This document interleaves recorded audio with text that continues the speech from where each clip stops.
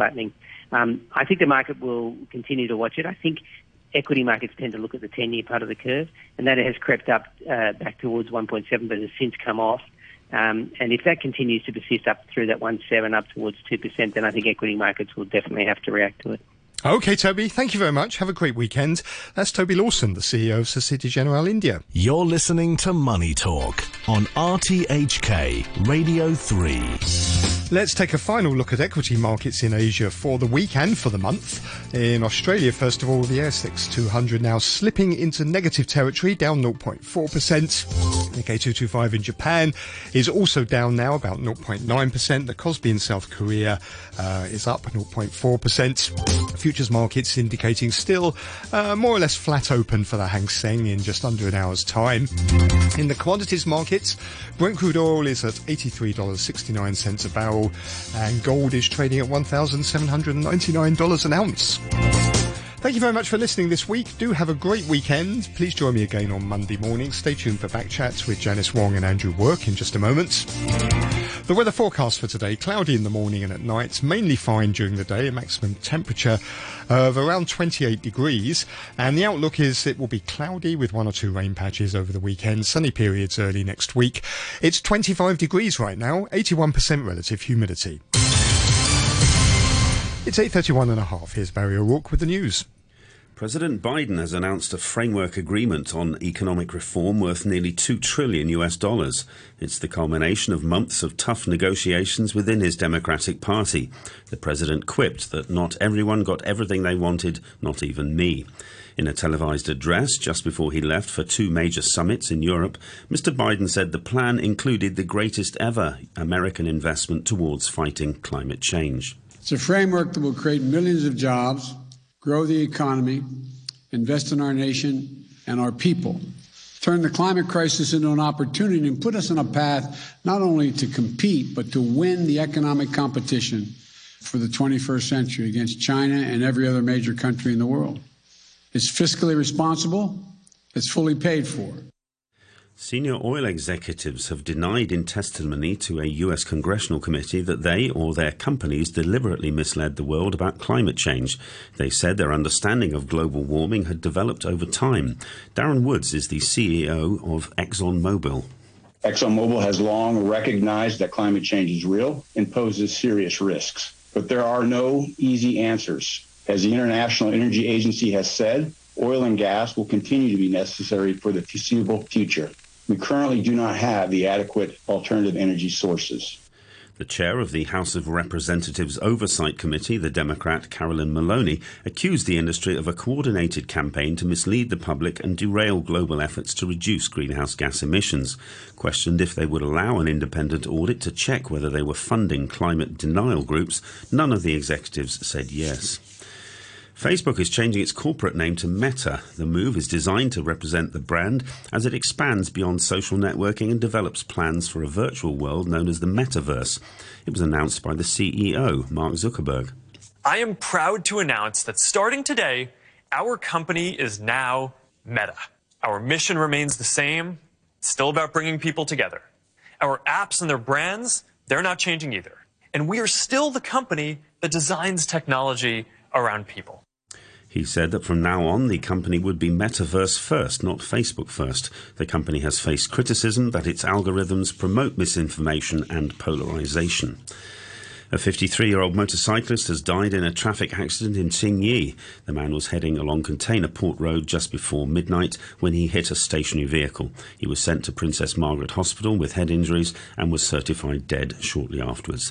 There'll be more news on the hour from RTHK.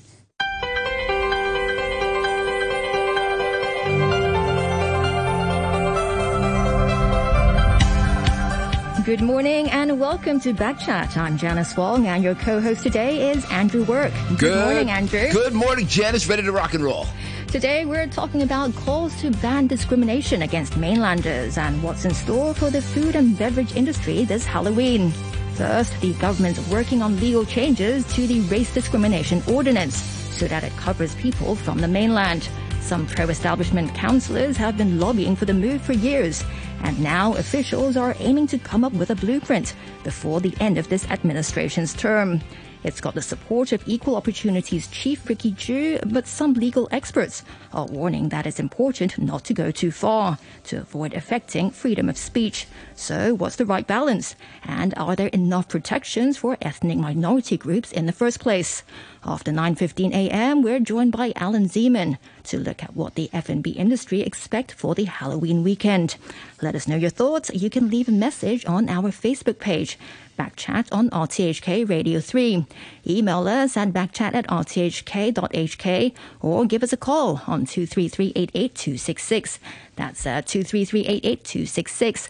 And now to kick off our discussion this morning on the ban to discriminate on calls to ban discrimination against mainlanders, we have on the line Ricky Ju, the chairman of the Equal Opportunities Commission, and Regina Ip, the chairwoman of the New People's Party, will be joining us shortly. Good morning to you, Mr. Ju. Good morning, Janice. And good morning, Jim. It's Andrew today, but yes, thanks for joining us this morning and welcome to Backchat. Sure. So, Mr. Ju, why do you think a law is needed now to protect mainlanders from discrimination in Hong Kong? Because the discrimination and harassment and vilification, etc., against the immigrants from mainland in Hong Kong has been really long in existence, and it's been aggravated or put into sharp focus since the latter half of 2019, so about 2 years ago. So in the year of 2020, we commenced a legal research to study into the subject. And the study was completed in March this year, and we compiled some proposals for the government to consider in how to tackle this problem. Gotcha. I mean, it seemed like I would have argued the peak was even earlier than that when people were taking out ads in the newspapers about locusts and things like that. Is racism really the right thing to call it, or are we lacking another word? Are we lacking a definition for this that that can maybe captures what's happening a little bit better? I think it is really a pressing issue now, and legislation is the right direction because this is a problem of discrimination, harassment, and vilification, which in nature tally with what the existing race discrimination ordinance are trying to contain or regulate. Mm-hmm. The problem of the inadequacy of the current law is that it does not cater for such behavior between peoples of the same race or same ethnic origin. Mm-hmm. And what kind of behaviors are you trying to get a handle on? Because, I mean, there's overt acts of discrimination, and then there's the things that are like a subtle undercurrent that are much harder to detect.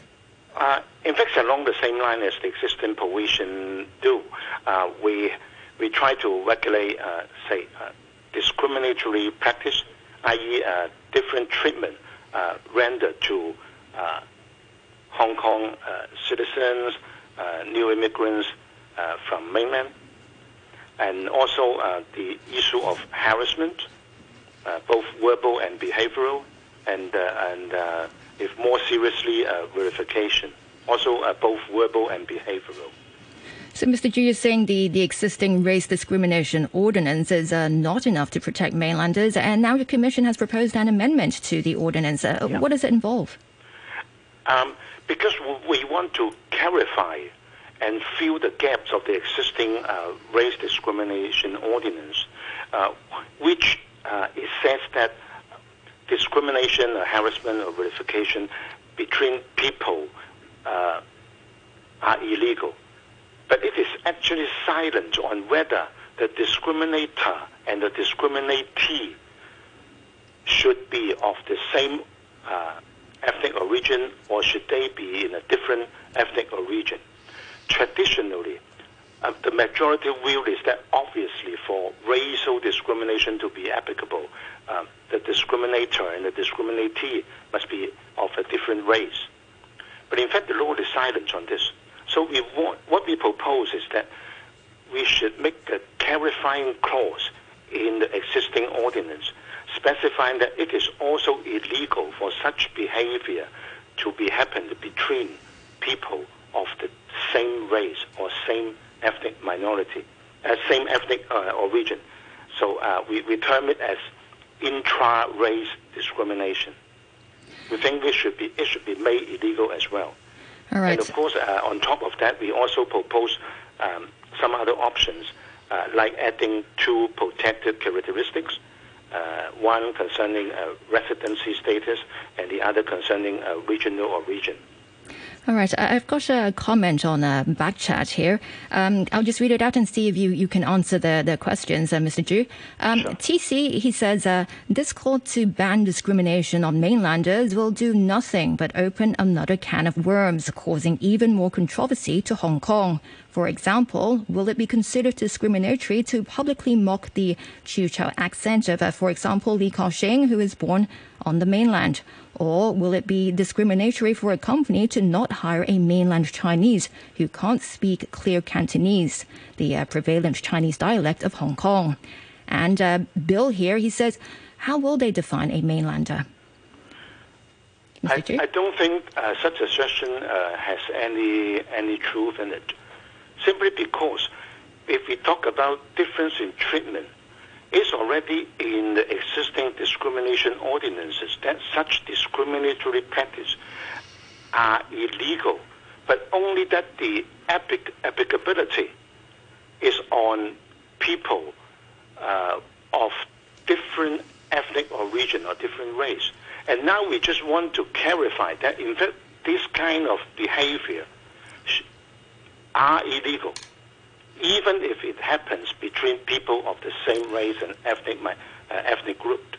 So really, we are not adding anything new in essence or expanding the scope of discrimination, but we just clarify that it should also be applied so that the law can effectively deal with this problem. So, I mean, we had some very specific examples in there, like if you make fun of somebody's accent. Well, the simple answer is that to prove an offense, you need to prove both mens rea and the actus rea. Tell us about the reas. Whatever action you take, say you mock on somebody, you say words that somebody feel uncomfortable, etc. Whether it is harassment, verification, or discrimination, depends on whether there are proof on the mens rea, whether you intend to do so. For the non-lawyers, tell us what mens rea is. Well, it's depending on how the law is worded and how it is investigated and how it is interpreted, or what proof can we obtain. Okay, gotcha. So it is no reason to say that the example of making a mockery on somebody would automatically render him guilty or not guilty. It depends on the circumstances. Okay. And Mr. Chu, I know your commission has been receiving quite a lot of complaints over the past few years over discrimination against mainlanders. Can you tell us how many exactly and what are they about usually? Well, because the existing law does not cater for this kind of scenario, and also is aggravated by the fact that in most of the complaints or reports that we receive concerning this scenario, we don't actually have any aggrieved person standing out or stepping forward to further assist the inquiry or the investigation, etc. Talking about numbers, it varies a lot with the flow of current events. I'll give you an example. I recall that in the latter half of 2019, there was one incident that a mainland Chinese was tied up, beaten up in the airport, etc., and followed by some incidents that people speaking Putonghua are being scolded in the street or being chased after, etc. We received hundreds of similar reports. But then we don't really have any aggrieved person telling us of his or her personal experience.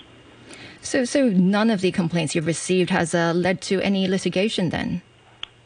No, because it is not within our jurisdiction. So even if we got a aggrieved person, we may not be able to do any legal proceedings, etc. But at least we can further pursue the matter a little bit. But without a aggrieved person, we can't even start.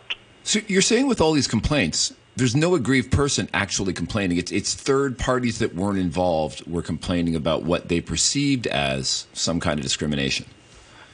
What we got are onlookers reporting to us what they've seen in the street or what they've seen in the news. On occasions, we do have people who claim they are aggrieved persons, but when we try to contact them, asking them to come up and step forward, we don't have a positive response.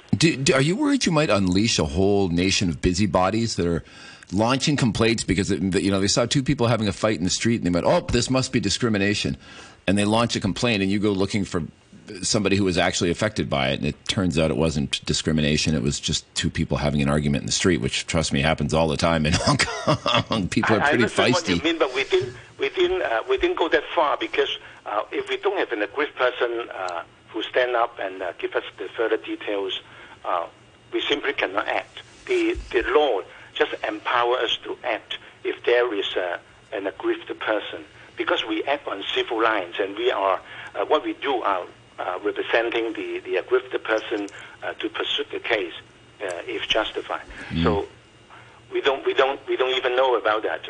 We got a report saying that one person discriminating the other in the street because the other one is mainland Chinese, etc. But without an aggrieved person telling us more details. All right. There's simply no ground for us to act. All right. Let's bring in Regina Ip now, an executive councillor and chairwoman of the New People's Party. Good morning to you, and welcome to Backchat. Good morning. Good morning, Mrs. Ip. Good morning. So the Secretary for Constitutional and Mainland Affairs, Eric Zhang, he said his bureau would come up with a legislative blueprint on banning discrimination against mainlanders before the end of this current government term. Mrs. Ip, what do you think the government needs to watch out for when coming up with the blueprint? Well, actually, discrimination is prohibited under Article 1 of the Hong Kong Bill of Rights Ordinance, which is identical to Article 2 of the International Covenant on Civil and Political Rights and Article 14 of the European Convention on Human Rights.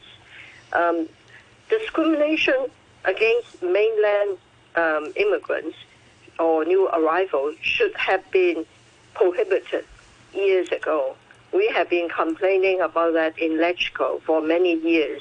I have received a lot of complaints about school children being discriminated from the mainland, and even in universities, mainland students are actually discriminated against. So I think it is really high time the government should legislate against it. Well, there are people who keep talking about new anti-discrimination laws would give rise to reverse discrimination. I think people use this sort of label too carelessly. For example, we have sex discrimination ordinance, disability discrimination ordinance for 2 decades. Has there been any discrimination against healthy people? I don't think so. So I think we should do it, and it's okay so long as the bill is drafted in a precise way. We should do it, but how easy would it be? I mean, some legal experts, they're warning it's important that changes to the anti-discrimination ordinance should not go too far to avoid affecting freedom of speech. What are your thoughts on that, Mrs. Ip? I disagree with that. I'm very surprised legal experts make this point. If you look at the book, The Rule of Law by Lord Bingham, he said that the discrimination article in these human rights laws is very broad, very comprehensive. The examples given prohibiting discrimination on the basis of color, race, etc., are only examples. In other countries, there are laws against discrimination against people with different sexual orientation. We could enact laws against discriminating against people with property, birth, political views. All these are possible under the law. I think these so-called legal experts have to be more precise about their reservation. Mrs. Ip, I remember you attracted some unwanted attention a few years ago when you wrote something on social media about Filipino helpers and was at that time accused of being racist. So how do you think the right balance can be achieved between the right to free speech and the right to be treated equally without prejudice, which are both very important? Actually, I did not make any accusation at all. I only raised a question, If people look at my article, it finished with a question mark, not an assertion. I think there was a wrongful accusation against me, but under the EOC's ordinance, there was mediation. EOC arranged a mediation session in which I met with my accusers and explained to them what precisely did I mean.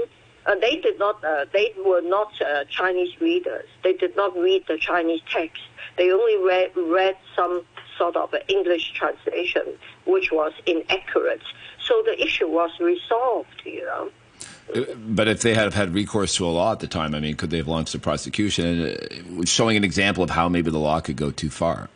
But those people did not hesitate to complain to the EOC, and the EOC has a compulsory mediation session requirement. I think the chairman, Mr. Zhu, can confirm that. People could not take me to the court so easily. I think there's a lot of double standards, whereas some so-called human rights advocates were keen to take me to the courts. Those who have reservations against prohibiting discrimination against mainland immigrants make the opposite points. I think there's clearly double standards in display on this issue. Mr. Zhu, so what do you think? How should a right balance be achieved? Well, I agree entirely with Mrs. Yip's observation that any criticism that the law may be too draconian or adversely affect freedom of speech, etc., are groundless. What we need is a law precisely worded to cater for the problem. And unless you draft the wording lousily, it won't have that effect. And as I also mentioned, to prove an offense, you need to prove mens rea and actus rea. So it would not be a simple scenario that somebody said something or done something and you presume that it's discriminatory and then you automatically find that person guilty. It's not that simple. When you talk about the precision of the language, before Regina Ip came on, you talked about this concept of intra-racism or intra-race discrimination. Do you think the law will be drafted to prevent discrimination against mainlanders, or will it be an ordinance against intra-racism? Or if you ask for my personal preference, of course I say the law must be equal in every sense. And intra-race discrimination, actually, in my view, is a scenario that can happen to each and every race or each and every ethnic or regions throughout the world. So all we need to do is to draft the wording precisely. Of course, if there are any further considerations as to how the law should cater for the exact scenarios in Hong Kong, then there may be some other additional provisions that the law draftsman need to think of. So if I think I'm funny, it's okay. Yeah. So if I think I'm funny, which I'm probably not, but if I get on here and I do a Newfoundland accent, I'm from Canada, I'm a white guy from Canada, and I do a Newfoundlander accent, I think I'm funny. Could somebody from Newfoundland in Hong Kong say, I think that was intra-racism because he was making fun of my people? Well, language is different from ethnic origin or race. Language is not a protected characteristic. So really, if you make a mockery on somebody's languages or dialects, it is outside the jurisdiction. And it is also outside the bound that we are talking at the moment. Unless we enact anti-discrimination law prohibiting discrimination on the basis of language, which is referred to in the Hong Kong Bill of Rights Ordinance. In fact, I think there should be anti-discrimination law prohibiting discrimination of people with different sexual orientation. But I think our government is too conservative to take that up. And Mr. Zhu, I've got a few messages here again. I hope you don't mind answering them. This is one from Bill. He's still hoping that you can give him an answer on how to define mainlanders. And this one, another message from Andrew. He wants to know if... not me. Yes, another Andrew. He wants to know if guaylo is a racially abusive term. Oh my God, Janet, you said the G word on radio. Oh, no. Well, actually, this kind of question is not new. I mean, the terms guaylo or cha or whatever perceived to be negative representation to describe someone's background has been an old issue. The point is always that the circumstances under which you use this kind of representation, is it intended to be discriminatory, or is it intended to be something else like a joke or even a friendly remark? I mean, for example, I used to work in an organization where we have a lot of expatriate officers. In fact, I think all of them wouldn't mind if we call them guaylo. It has become so accustomed that it is not offensive at all. But then, of course, you cannot avoid someone who come from afar thinks otherwise. So it all depends on how the receiving party and the party who offers such remark intention or their responses are. And we can only sort out the issue when we got a specific case. And we can deal with that professionally. Yeah, like if I walk into the FCC and the waiters think it's hilarious every time I walk in and I go guaylo yum guaylo because there's a beer that is now called guaylo. It's actually quite popular in Hong Kong. But if somebody says, "Wow, let's see guaylo," and they're angry, I mean, then it's different. So a lot of guaylo call themselves guaylo. Sure, I do all the time. For fun, they like to mock themselves for fun. Yeah, it's never offensive, actually. Yeah. If I could respond to the point about freedom of speech, I think in UK there are already 6 or 7 acts criminalizing using language, to distress, to cause distress to somebody or harass somebody purely because of his race, color, religion, that sort of thing. Mm-hmm. Hate speech is about, language, So freedom of speech is not absolute. I think not only UK, other countries, Germany, I think also have legislation prohibiting hate speech that causes distress or harassment. Do you worry that we might start to import a very American-style culture where you've got people complaining about microaggressions and snowflakes and all this kind of stuff? I mean, it does really seem to be something that is, when it kind of goes too far, it feels like a very American phenomena. Are you referring to sort of Me Too phenomenon or no? That's a different more micro. All these microaggressions, and every time a professor says something that somebody takes the slightest offense to, then there's a big war on campus about it, especially campuses. It seems. I mean that whole American culture of freaking out about every little thing all the time. Yes, I'm aware of this. I had a problem one time some years ago when there was a black businesswoman. And I made a speech referring to men, and she complained to me that I've left out women, Anyway, people could make these complaints, but the U.S., because their constitution has, I think they have First Amendment about freedom of expression. U.S. Constitution is very robust on freedom of religion and freedom of expression. So I don't think they have any hate laws, I don't think they could easily enact legislation to prohibit comments, that could give offense. All right, Mrs. Ip, we'll have to take a short break for the news summary very soon. And Mrs. Ip, I know you have to go. So thank you very much again for joining us this morning. That's Regina Ip, Executive Councillor and Chairwoman of the New People's Party. And Mr. Chu, you will be staying with us for a bit longer so we can discuss more later. And after the news, we'll be joined by Phyllis Cheung from Hong Kong Unison and also Lai-shan, the Deputy Director of the Society for Community Organisation.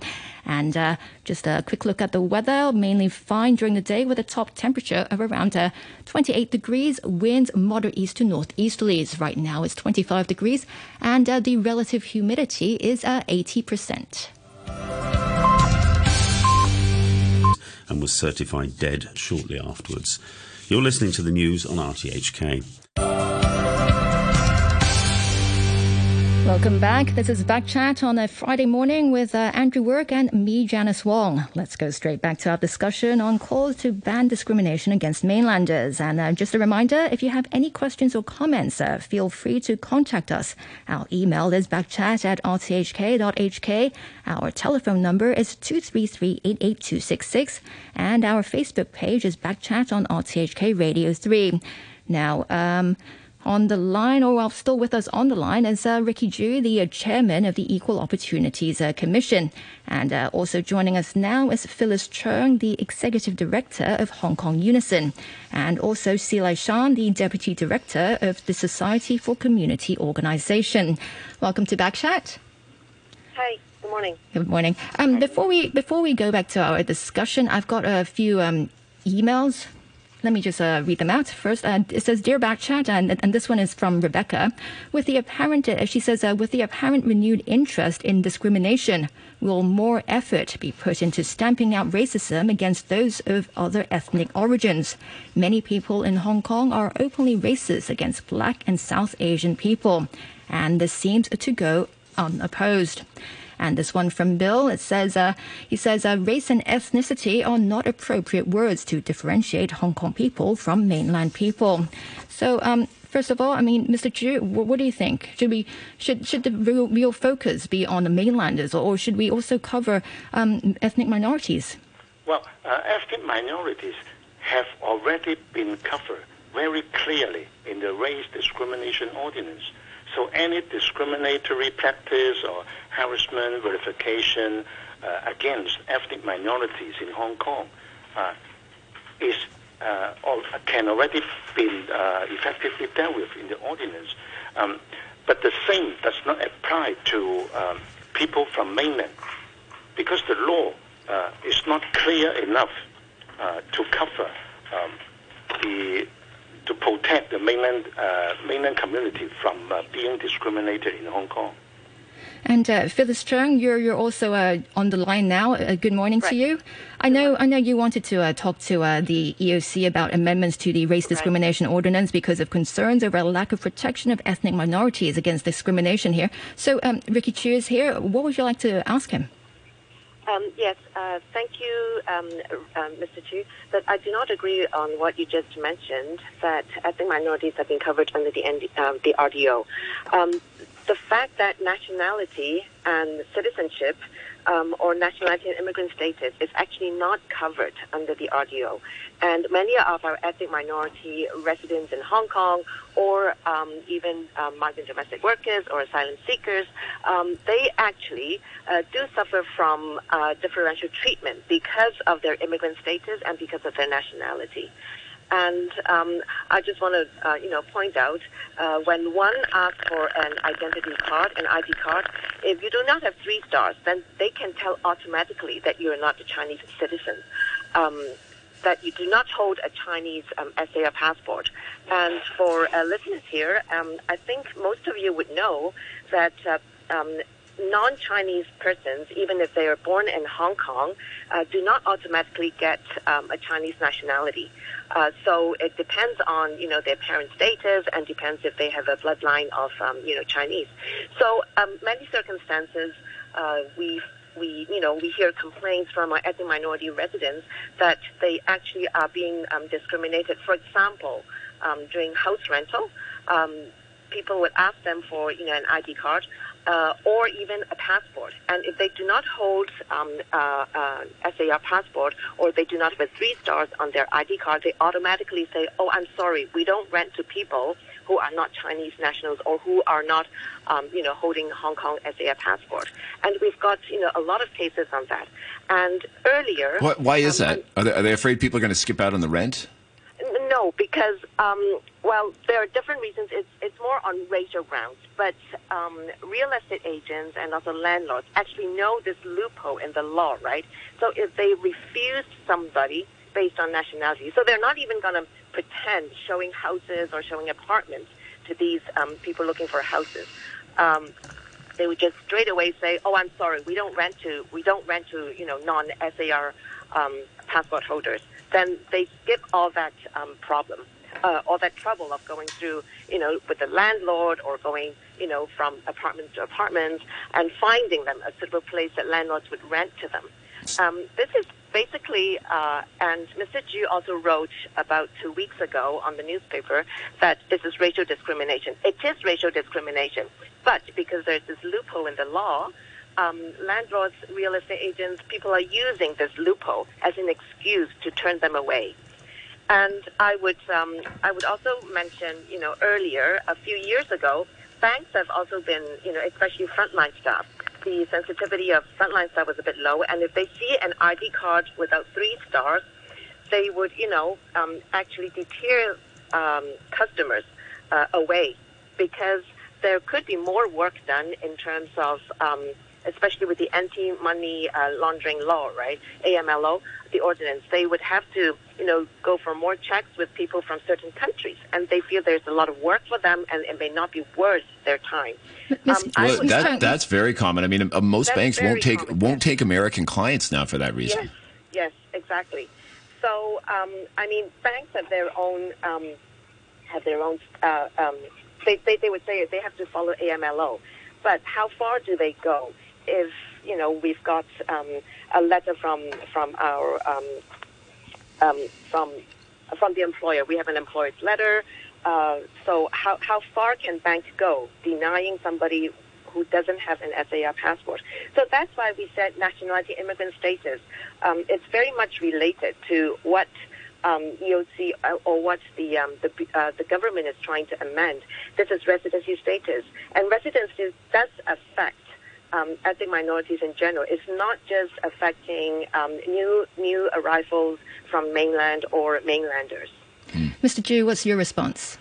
Well, I think the issues are being mixed because, there are several issues I want to talk about. First, about the nationality aspect, or people getting a check on the street for ID cards, and whether they are holding a 3-star or not. This has been to do with what our nationality law or our immigration laws are. Sorry, I'm not talking about ID checks, Mr. Chu. It does not mean that our law in terms of discriminatory treatment is inadequate. It's two different things. Well, she says she's talking more about banking and housing. Banking, housing, and even with your the EOC Discrimination Law Review report, you've got some complaints on, for example, construction workers, which is quite common, although Unison has not received any complaints, that once they see their ID card without a 3-star, their working conditions are worse and the contract is less favorable compared to I don't someone think we with need a to go 3-star. into that kind of details. This is the grounds that I said, reality that the grounds that I said discriminate our discrimination ordinance is adequate. It's based on one most important issue, that anybody who felt being discriminated because of his or her background as an ethnic minority, he can lodge a complaint. And it is not because the of the EOC would look into the cases. Well, you will not look into the case invite them to lodge a complaint. Please, simple. You've got complaints. It's on your report. And we have been dealing with these complaints for years. We never see any difficulties. If they are justified, then we will take action. If they can be conciliated, we will do so. Simple. Yes, all the procedures are here. Don't mix up the issue of I did not mix the up success or failure of one single case or a bunch of cases to impose imply that the law is ineffective. It's two different issues. No, because it doesn't cover nationality, citizenship, and also nationality is not a protected characteristic in the law. That's what I am saying. Yeah. That's what I am saying. But race, and we are talking about racial discrimination. No, we're talking about residency. No, sorry, Rebecca, we are talking about race discrimination. Well, I think the topic today, isn't it? If I may, are we talking about race discrimination or not? Yeah, we're definitely talking about race discrimination. It seems like the suggestion is that there is a dodge or a get around that people use. It's really about race discrimination, but they say it's about it's the nationalities. Not equate to race. Yeah, right? But I mean, some Chinese are of American nationality, or even some other countries. So what's nationality to do with race? Nothing. Yeah. So, I mean, this is where it gets a little tricky, I guess, is because ultimately you're trying to figure out what is inside people's heads when they make a decision to rent, to open a bank account. I fully agree with you. That's the difficulties in investigating this case. It is not the problem with the law. It's the problem with how we can investigate the case.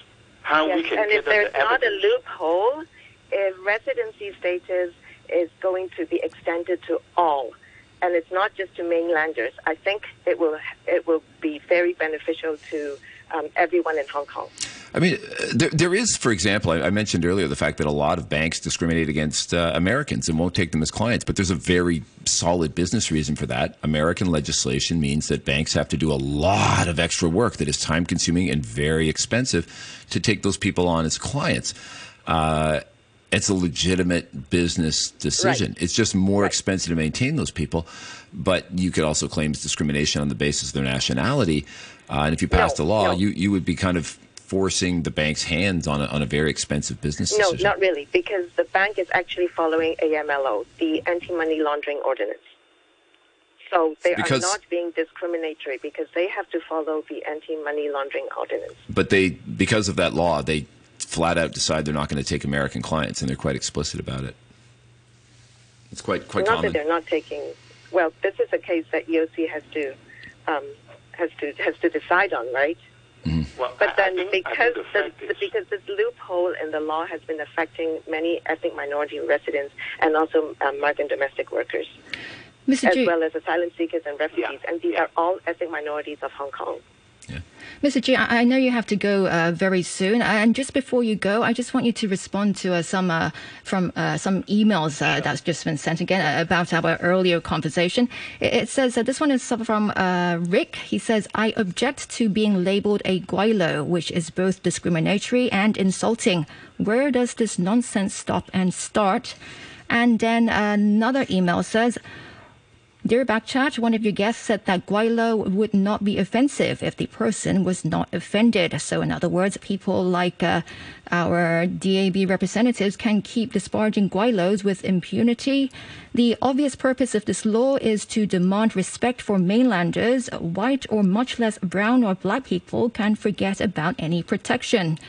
And also this one is from Bill. He says that when I arrived in Hong Kong 32 years ago from mainland China, I was told, do not let people call you and do not call yourself guilo. It's very rude. I cringe every time I hear it. Mr. Zhu, what's your response? Well, I just want to reiterate that a verbal representation or any address to another party, whether it's insulting or not, really sometimes depends on the reaction of that individual. And that's why there is no commonality that can be drawn. But as far as the law is concerned, if you made a remark or you do something which is discriminatory, then you have contravened the ordinance. And to prove that, we need to prove mens rea and actus rea. So lodge a complaint and then let the professionals do their job. That is the answer to the queries. And also, I would like to point out, there is one provision clearly stated out in the Race Discrimination Ordinance that forbids that Hong Kong would launch into something like the United States society these days that create phobia whenever people want to use a particular term. Because it says very clearly in our Race Discrimination Ordinance that if you are talking about a matter that is true, or a scenario that is happening, or you report something factual, or you are involved in discussion in some formal forums like teaching a lesson or involving speaking in a conference on certain topic, and those terms you use, even it may be construed or interpreted by someone as having a discriminatory connotation, it may not render you contravening any discrimination law.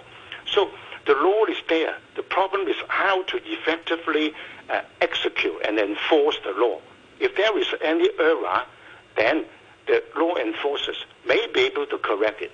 Only when the error is so fundamental that it lies with the wording of the law, then we go to legislators for amendment. So the system are there. Don't worry. All right, Mr. Chu, I know you have to go. Thanks again for joining us this morning. And that's Ricky Chu, the chairman of the Equal Opportunities Commission. And still with us now is Phyllis Chung and also Lai-shan, the deputy director of the Society for Community Organization. And Janice, if I may, Chris, our speaker, Ricky Chu, kept referring to mens rea. I Googled it up. It means a guilty state of mind. I didn't know, so I'm just making that clear for our listeners. But I mean, the guilty state of mind is the part that's hardest to prove. Am I right, Lai-shan? Is that what you struggle with? Or Phyllis? The discussion is about, I think actually the race, though, according to the UN, actually can cover the nationality, citizenship, and even for the immigrants, actually, they advocate there should be according to the I-square, actually, they should cover in the perspective of the ground of place of origin. So because now actually the race law actually states that it's because China people from mainland because they are same race with Hong Kong, so they are not covered in the bill. But now the government they changed their attitude. They said they will include them, and then we're registered to include the immigrants as a ground. So they will protect it. So we think it's good to include, the law should include the immigrants and under the ground of such as residency or place of origin, something like that. Yeah. Ms. C, you must be happy that the new law will cover mainlanders. But what do you think about ethnic minorities? Do you think the law should be amended to cover them as well? Yeah, I think so, if they can cover more. And actually, even if now the bill actually not cover the government behavior, so if people they go to the government and face any discrimination, it's hard for them to launch campaigns under the law. And Ms. Chung, I've just got a comment here from Dennis, and he says that the Hong Kong ID card means that the holder has to hold a return permit. It doesn't represent your ethnicity. No. Well, we've actually looked at this matter for a long time, and if you hold a Chinese passport and like a non-Chinese person and parents without Chinese nationality, because since the Nationality Act, one has to naturalize, and so your ID card, even if you're a permanent resident of Hong Kong, your ID card does not have 3 stars. That means you are not, you do not hold a Hong Kong SAR passport, i.e., the passport is not just a travel document, but it actually signifies our nationality. Why do we still have the stars on there? I mean, like, I don't remember ever seeing any stars on mine, maybe because I never had them. I mean, do you hold a SAR passport? No, I've never bothered. No, I've been here 25 years, but I never bothered to get a passport. Right. If you don't have the passport, and you're not naturalized, you don't get the 3 stars. So they do still have it. I mean, why do they still include it on the new ID cards? Right. I mean, to look at, all you have to do is be able to identify. I mean, this is a distinction between a permanent resident and someone with a Chinese nationality, and this is how it's been distinguished. Sure. So if you want to make it so people don't discriminate on that basis, just take it off the card.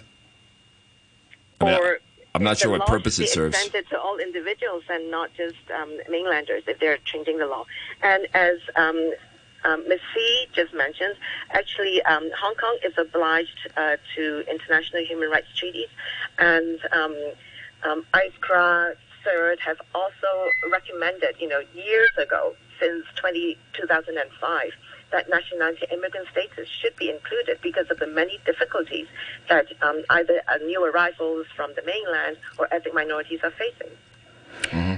All right, we'll have to leave it there for now. Thanks again for joining us this morning. That's Phyllis Cheung, the Executive Director of Hong Kong Unison, and also Lai-shan, the Deputy Director of the Society for Community Organisation. It's now 22 minutes past 9, and it's time for us to move to our final topic today, and that is Halloween. More specifically, what's in store for the food and beverage industry this weekend? Are things going to be better this year? Joining us to give us his view is Alan Zeman, the chairman of the Lan Kwai Fong Group. Good morning, Mr. Zeman. Good morning. Thanks for joining us this morning. So, how's this weekend shaping up? Well, it looks like a very, very big weekend coming up. Halloween, as we all know, started in Lan Kwai Fong many, many years ago. And it's, because of the problems with the virus, people can't travel, all the other things. Business has actually been very, very good in the Lan Kwai Fong area the last 4 or 5 months, actually better than pre-COVID days. But tonight, although the streets won't be decorated this year much due to the regulations, there's plenty of fun Halloween-themed decorations and special menus will be inside the Lai Kwai Fong restaurants and bars. Ellen, my 15-year-old daughter is already working on her mother and I to get permission to go out tomorrow night, kind of night before Halloween. Well, well, actually it starts tonight because normally, because it falls on a weekend this year. And so things, it'll be, and the difference is this year a lot of it will be inside the venues, because there's a lot of happy hour and dinner promotions starting to celebrate Halloween, and tonight actually, and then as well there'll be, actually a lot of the nightclubs have already started doing a lot of Halloween themed parties this year, and they're pre-selling tickets. And it's interesting to note that pre-sales and advanced bookings, almost many of them are already sold out or close to being sold out. So it's really, I hate to say, the COVID is still on and everything, but we're very lucky in Hong Kong. And, and also it's, Halloween for me, kids come out early with their parents, and although your daughter's 15, she's not a kid, but, young kids come out, dress up, and it's a lot of fun. And we have makeup artists in some of the venues who will face paint the kids and face paint some of the adults that want to be face painted. So it's just it's really a fun time. I look forward to it every year. So, Mr. Zeman, do you have any estimate of how well bars will do this weekend? In these circumstances, very, very difficult to give you numbers. I know everyone likes to have numbers, but I just think it'll be good. The thing is, the other thing is that the Lan Kwai Fong Association has met with the police, and there's safety measures put up, which are normal road closures, and they'll start on Saturday, and it's so because of the COVID, of course, social distancing, all the things hopefully will be followed. But it's fun. This is one of the restaurants. I know they told me they're doing spooky treats and pumpkins painting for the kids, including mummified sausages, sweet potato fingers with brains, and Jack O'Ronnie. So nice fun. Kids just love that. It's a time. It's a fun time. I mean, we grew up with it when we were small, not in Hong Kong, but in North America. Sure. And it's kind of it's something that's it's kind of a good it's become a holiday, not just in Hong Kong, all over China and Southeast Asia. And Mr. Zeman, like you mentioned, social distancing measures are still in place. Do you think bars in the area will find it difficult to enforce the measures? I think that, listen, every weekend is like Halloween in the area. The bars and restaurants, the good thing is they follow the codes very, very strictly. And if not, the FEHD and police do come around from time to time and check to make sure that the patrons are vaccinated and, check IDs and all that kind of thing. And I know there's always headaches between the owners of the bars and, and try and upset that OEF-AHD came in for a check and we closed this down for an hour. But, I mean, these are necessary evil. These are things that have to be done, should be done. And so, in essence, everybody now follows the rules. Otherwise, you get closed down for 2 weeks. And that's very costly. Hey, Alan, so you've got kind of different things going on where you've got like the LKF Meltdown Instagram account is suggesting Lan Kwai Fong's got its hardcore party vibe back. You're talking about kids. Some parts of Lan Kwai Fong have gone very upscale. Yeah. I mean, it's a real mix of all these different things. What is the vibe going to be, or does it transition over the course of the evening? Well, it transitions. Early on, the real party people don't come out until late. Early on, you've got the parents bringing their kids around to see Halloween and see, and really it's the people in the area that come are really a show. Many of them are not normal Lan Kwai Fong customers, but traditionally what I've always noticed over the years, people from all over Kowloon, Hong Kong, everyone comes over because it's kind of an event, and so it's a place to bring your kids. It's like seeing the fireworks, taking them to the harbor during Gawkers and photographers. They come because they want to see the costumes on other people and take pictures. Exactly. So it's a people watching thing. And then, as I say, because we could not do a lot of decorations this year outside, so the venues have decided to do it inside. And, their staff will all be made up and in spooky costumes, that kind of thing. And then there's great promotions as well. I think some places offering 30% off and up to 50% in some places. So it's I don't know. It's especially in today's world with what's going on in the world. It's actually a fun, for at least for 2 or 3 days, get your mind off all the stuff that's going on. All right, so Alan, listeners of Backchat expect to be rewarded for their loyalty and listening to our show. They want the inside scoop. They got to know, what is your costume going to be this year for Halloween? We want to break it right here on Backchat. Come on, what do you got? I say come to Lan Kwai Fong and see. No sneak preview for the listeners of Backchat? Come on, Alan. Come on. Give us the goods. You're a legend in the dressing up category. I know. Not something I'm proud of, to be quite honest. People love it. Come on. I know. I do it for that. All right. We'll see. Unfortunately, we're out of time. But thanks again, Mr. Zeman, for joining us this morning. Happy Halloween. See you in Lan Kwai Fong. Happy Halloween, Alan. Happy Halloween. Bye-bye. And that's Alan Zeman, the chairman of the Lan Kwai Fong Group. Many thanks to all of you who commented through email or on our Facebook page. And of course, thank you, Andrew, my co-host for today. Always a pleasure, Janice. Loved it. And now here's the weather. It'll be mainly fine with a top temperature of around 28 degrees. Winds moderate east to northeasterlies, occasionally fresh offshore at first. And the outlook cloudy with 1 or 2 rain patches over the weekend. Right now it's 25 degrees, relative humidity 80%. Plastic bags, decorations, delivery packaging. They're all single-use plastic products. Indiscriminate use of single-use plastics is wasteful and will pollute our environment. Avoid using single-use plastics and make a good habit of going plastic-free at source. What and when to reduce? By how much? Share your views on the website of the Public Engagement on Control of Single-Use Plastics at susdev.org.hk on or before December 29th. It's 9:31, the news with Vicky Wong. The Executive Director of Green Earth, Edwin Lau, says it will be possible for CLP's new gas-fired generator to become carbon neutral if it is eventually tweaked to use green hydrogen gas that is produced using renewable energy. The $6 billion unit at Longhutan near Tuen Mun was put into operation last year, increasing the ratio of natural gas used in its fuel mix by about 20 percentage points to 50%. The government is aiming for carbon neutrality by 2050. President Biden has announced a framework agreement on economic reform worth nearly $2 trillion. It's the culmination of months of tough negotiations within his Democratic Party. The president quipped that not everyone got everything they wanted, not even me.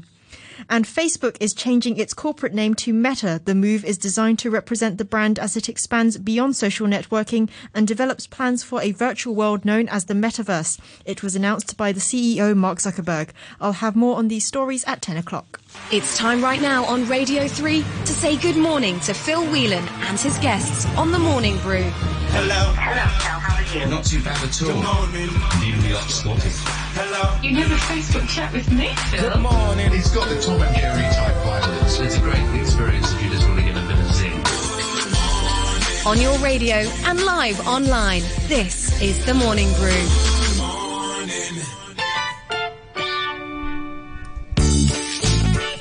Good morning to you and welcome to Friday here on The Morning Brew with me, Phil Whelan. Big thanks to James for brewing your morning yesterday. So, 10:10 today. David Costello, who's the Consul General of Ireland to Hong Kong and Macau, is going to tell you about Gaelic Halloween. He's very excited about these. It's called Samhain, but it's pronounced Samhain. And it's actually a festival on its own, marking the end of harvest. But over the years, of course, the lines have blurred somewhat. Dave's mission is to find the Irishness in everything, and you'd be surprised just how much there is. Join him on Facebook Live. Danny Hicks with us after 11 with this week's sports and all, and after 12, of course, it's Marshy movie Halloween time, I'm sure. So join all the guys on Facebook Live. Morning Brew is our page.